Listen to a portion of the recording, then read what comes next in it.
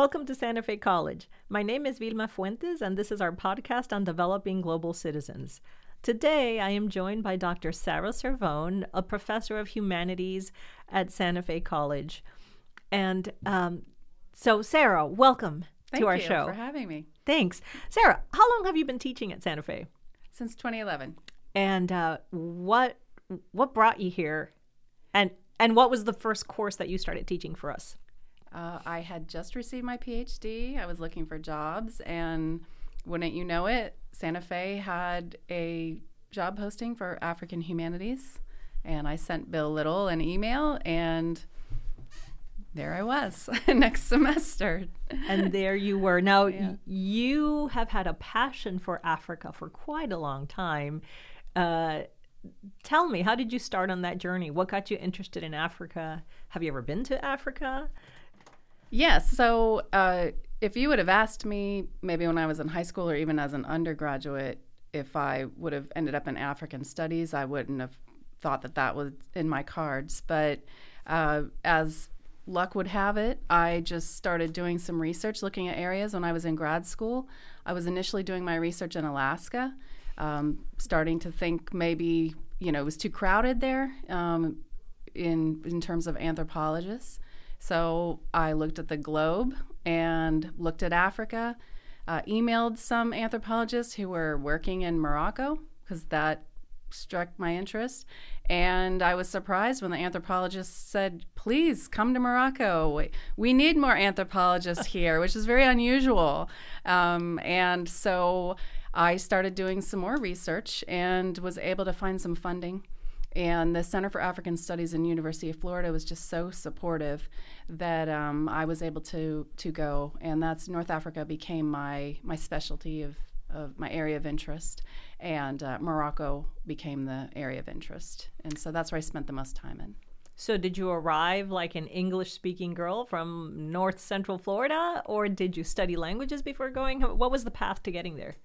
Well, the first thing I did was to study Arabic. I was able to get a foreign language area studies fellowship, and I studied Arabic, but it's Fusha. So when I arrived in Morocco, it was a little shocking that the Arabic that I studied was nothing like the Arabic that was spoken in Morocco, and so the Darija there was very, very different. The local dialect was very different. I did have some language training in French from high school, and then also undergraduate, and then in grad school as well. So that became useful. And then I'd wanted to work in the rural areas, and the indigenous language in the area that I wanted to work at was Tashelhait.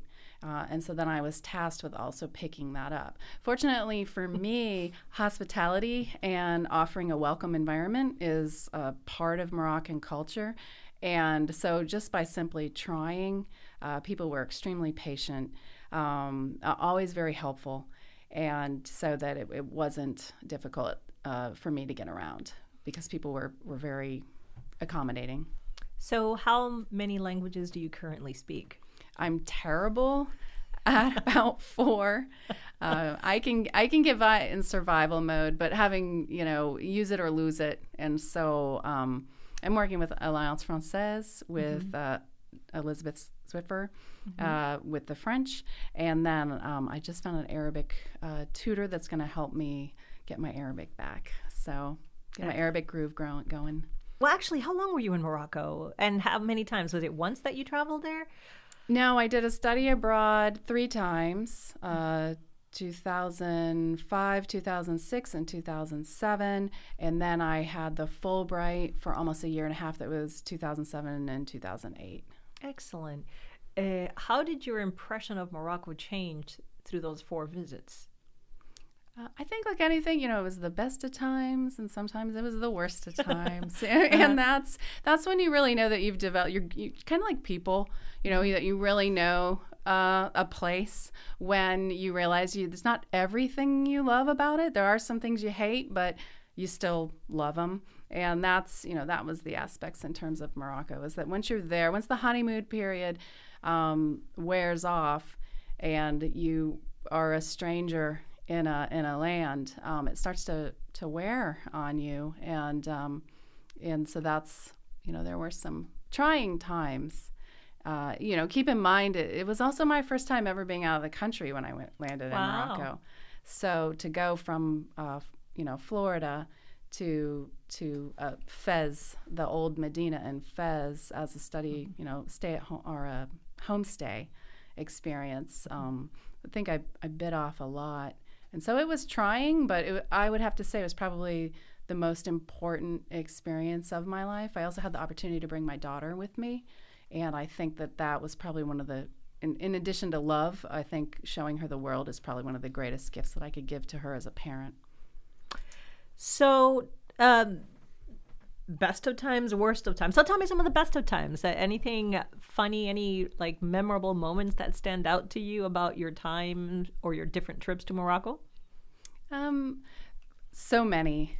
I would just have to say being able to connect with people. For me, when I arrived, I was a single mom, grad student, American, and just kind of showing up with a backpack. But then once getting into the circuit and meeting other people from Morocco, or also other tourists that had come in, and at the time, I'm not sure if it's still the same, but you could stay on top of it's called a gîte, like a hostel. They'd let you stay on the roof, and it was less expensive, and you just would lay out your sleeping bag and have your stuff there, and so it was just this modge podge of people, as well as Moroccans that were maybe guiding. And so there would be nights of instruments and people talking, and you just really felt like at that time, all national alliances were gone, and we were just people on top of this gîte, having music, singing songs, talking, sharing food, sharing stories, and those were kind of the best, that connecting. And then there were also some trying times as well. So when I think about Morocco, I think about, I envision very cosmopolitan cities that for decades or hundreds of years has had strong connections with Europe, certainly with the Iberian Peninsula or with France. Is that your impression of Morocco? Is my stereotype correct, or am I completely mistaken? Morocco has many layers, and so you can go into areas like Casablanca, or they call it the New Medina, in Fez, Rabat, in the urban centers, and you're going to find places that look like Miami Beach, and there's Club Med there, and if I wanted a Coke with ice in it, I would go into those areas and I would get a Coke with ice, right. And that was a luxury. But at the same time, even like in Marrakesh, you have these real posh areas. But then if you go into Djem El Fana, and there's you'd hear the snake charmers there, and their flutes and instruments that they play, and so the spice markets, and so it's definitely something that has a medieval flavor also, because you're looking at some of the the ancient trade routes. Marrakesh was on that, Fez was on that, Tangier also being a port that had at that intersection of Europe, the Middle East, North Africa, and the Americas. So it has a lot of that, and then when you get into the rural areas, you'll still see kind of these sand or mud and stone structures, but then they've got satellites so people, or parabolas is what they call them. So people have their satellite TV inside. And so it's definitely, when you can see this many layers of different times and global flows and local circumstances, and it's fascinating. So was there ever a time, anthropologists are usually better prepared to enter other cultures than, say, regular traveling Americans, right? Because you've been sensitized, or so one would hope, to what you might expect. But during your time there, and especially, say, during the Fulbright program, was there ever a moment when you thought, wow, that's not what I expected of Moroccans, and whatever, I did have a stereotype or a misconception that was misplaced? Yes, that would have had, so my research in anthropology initially started off with looking at finding income generating activities for women in the tourism economy, because I had, prior to arriving, read that the king was trying to promote tourism as a way to bring, as poverty alleviation as a way to bring income into these remote areas.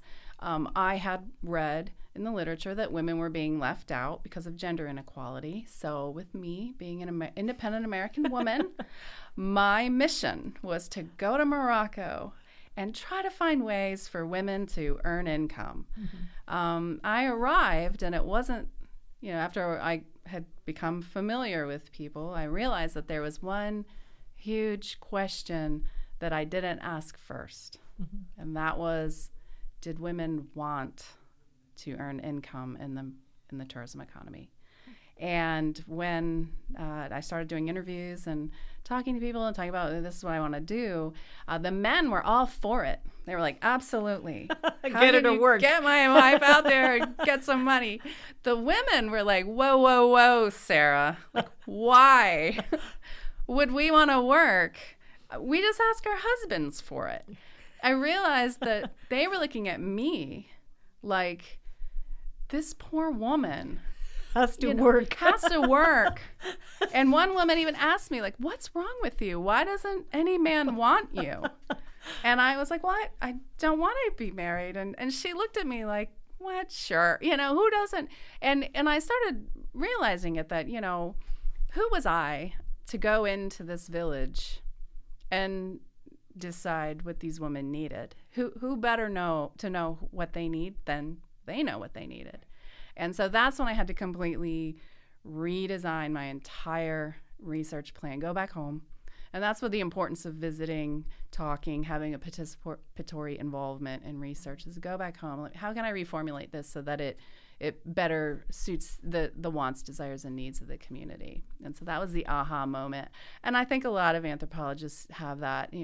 A number of credit hours in school doesn't make you an expert, and that's what I realized. Quite honestly, it had me self-reflect on, looking at why do I measure my value and my empowerment as a woman based on my career, that I also had, kind of a very narrow focus on what it means to be empowered or to be free or to be fulfilled, and so that's one of the benefits I think about traveling and engaging outside of your own culture is that you learn a lot about yourself and the way you see the world. And so that was one of the ways that I grew. So tell me a funny experience that happened to you in Morocco. Okay. Awkward, funny. Sure. Was so at the university, when I was attending the University of Florida, and it's HIV awareness, whatever, and there's these groups, and they're all just passing out condoms to people randomly. And so you walk by, and the polite thing to do is like, okay, you grab it. And, I said, grab one, I shove it in the side pocket of my backpack and continue on to class, forget about it. Well, fast forward months later, I'm in a village doing interviews with men, reach fumbling around in my backpack, and what falls out but these condoms I picked up. And so there's this moment of, what are those? And I remember, oh, yeah, because they're like the multicolored cheap kind, that they pass out. But then I realized there's like these three men like looking at me. And I have to explain why am I carrying these in Morocco, this single woman? And so I relay the story about how they hand them out for free at my school. And I could see just the disbelief in their eyes. Like, yeah, Sarah, right. They just hand condoms out at the university. It was a ridiculous story. Right. So particularly in a place like Morocco, they would never imagine doing that. Sure. So I sheepishly put them back, tried to carry on the interview as if it didn't happen. But the thing is that, even after, that initial thing, the men just went back to being respectful and nice and it, and I thought, well, they're never just going to talk to me again. I'm judged, because condoms in a place like that are said only prostitutes carry condoms around. They never shunned me or I didn't hear about anything that they had been saying about me behind my back. I think they just like crazy American women. And that carry condoms in their backpack. Fine, carry condoms around wherever they go. The stereotype's real, apparently.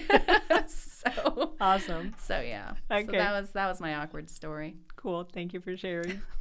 So you primarily serve students that are either living in North Central Florida, some of them may be slightly outside of our college's service district, but usually mostly Floridians. How do you connect Africa to them and their lives? Well, I think a lot of students do care.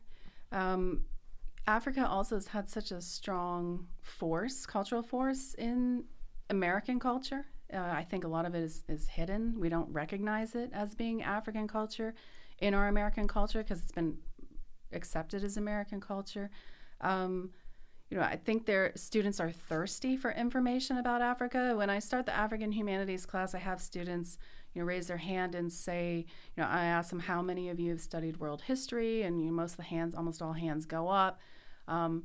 In that world history class, how many of you learned about African civilizations? And in most cases, almost all hands go down. Mm-hmm. It's a part of history that's been left out and deliberately. Yeah. And so there's this missing gap, and I think when you start from there, and I start African humanities with human origins, mm-hmm. and then moving through into development of civilizations, and it's new information that students are eager to acquire. And I think especially now with the current circumstances and conditions and looking at race relations, how did this happen? Where did this come from?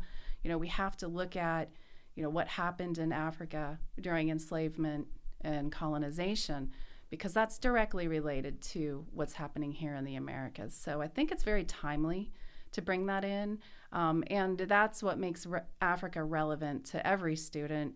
I think, there's this idea that, only someone who's African American is interested in Africa or African history. That's not what has taken place in Africa, and what continues to happen in Africa today has a global impacts. And so it's of interest to all of us.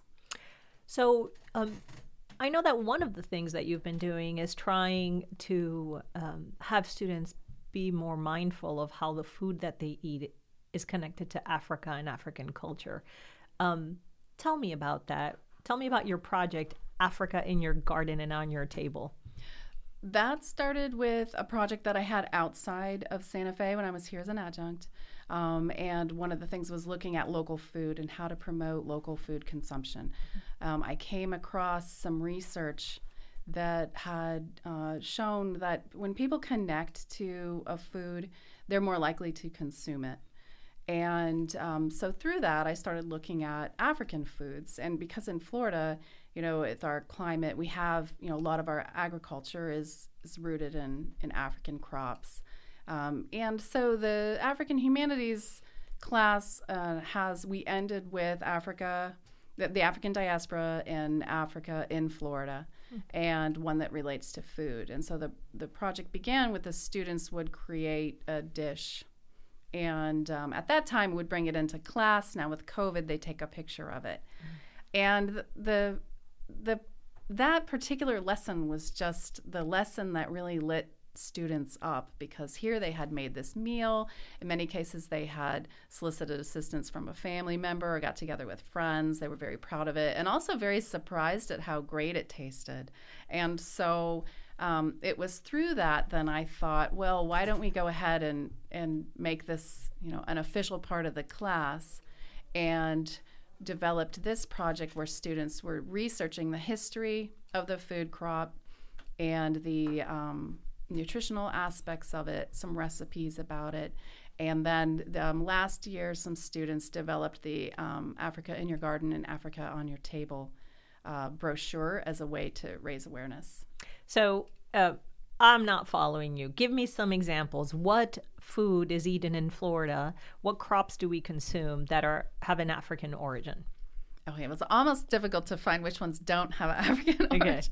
If you think of Southern food, anywhere from okra has African, watermelon does, aloe, so sweet yams, not sweet potatoes, but sweet yams. Then we also have pigeon peas, which are not widely consumed, or people are consuming them and they're not aware that they are, but they're also very highly nutritious. There's a lot of also animals. If you look at like the Watusi cow, in Keystone Heights, there's a big Watusi farm. Guinea fowl, which is a very dark meat that a lot of farms have them. They're not in our agricultural commodity system, but most farms in Florida will have some guinea fowl there for their purposes.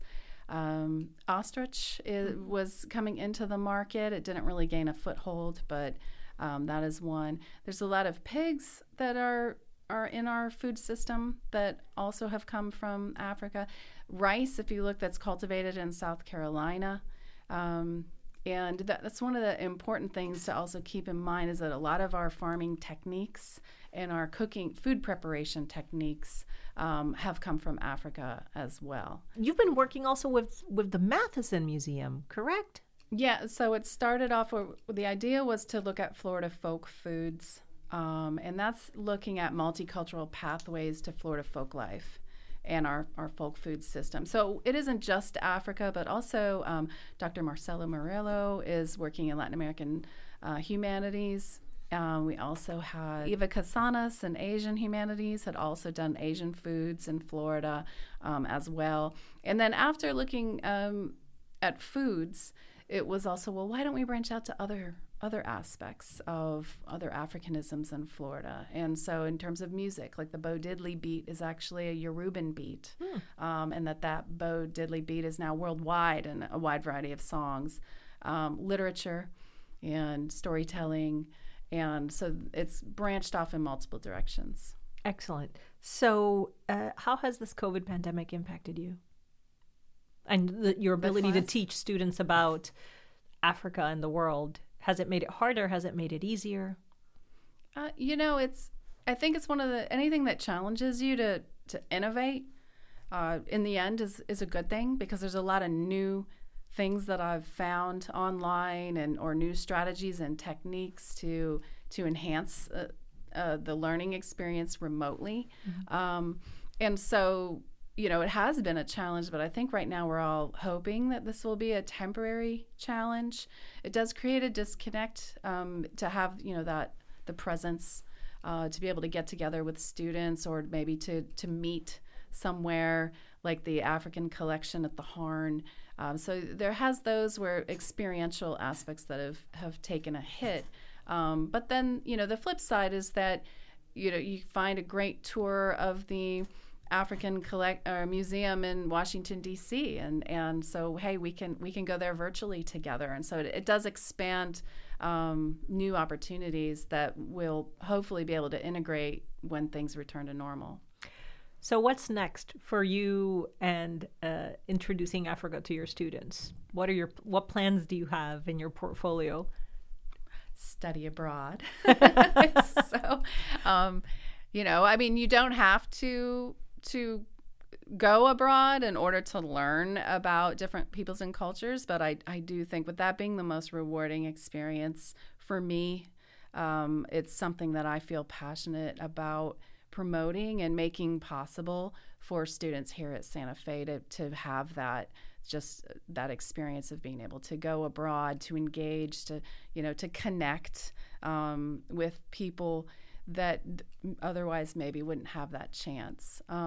We do want to expand the Florida Folklife Project here at Santa Fe, and hopefully be able to get back together with the Matheson Museum and be able to further develop that. And I think, aren't you going to be co-teaching with a Fulbright scholar soon? Yes, and then hosting Dr. Mona Ashur, which I'm very excited about, because hopefully she'll be tolerant of my terrible Arabic. But I think she has so much to offer. And actually, when she did her talk recently, a lot of my students had attended that, and they just absolutely loved what she was speaking about it. And I really think they also enjoyed being able to hear from someone who's in Africa, in Cairo, talking about Africa. And so I think that she'll be able to bring a lot into our classroom as well. And for our listeners, Dr. Mona Ashur has been selected as Santa Fe's Fulbright Scholar in Residence. She is a professor at Ain Shams University in Cairo, Egypt. She was supposed to arrive here August of 2020 didn't quite happen because of the pandemic. So for now, her arrival has been postponed until August of 2021. So we're very much looking forward to having her here and continue the learning. Well, Sarah, thank you so much for all you do for our students to expose them to the world. Thank you. Thanks for having me.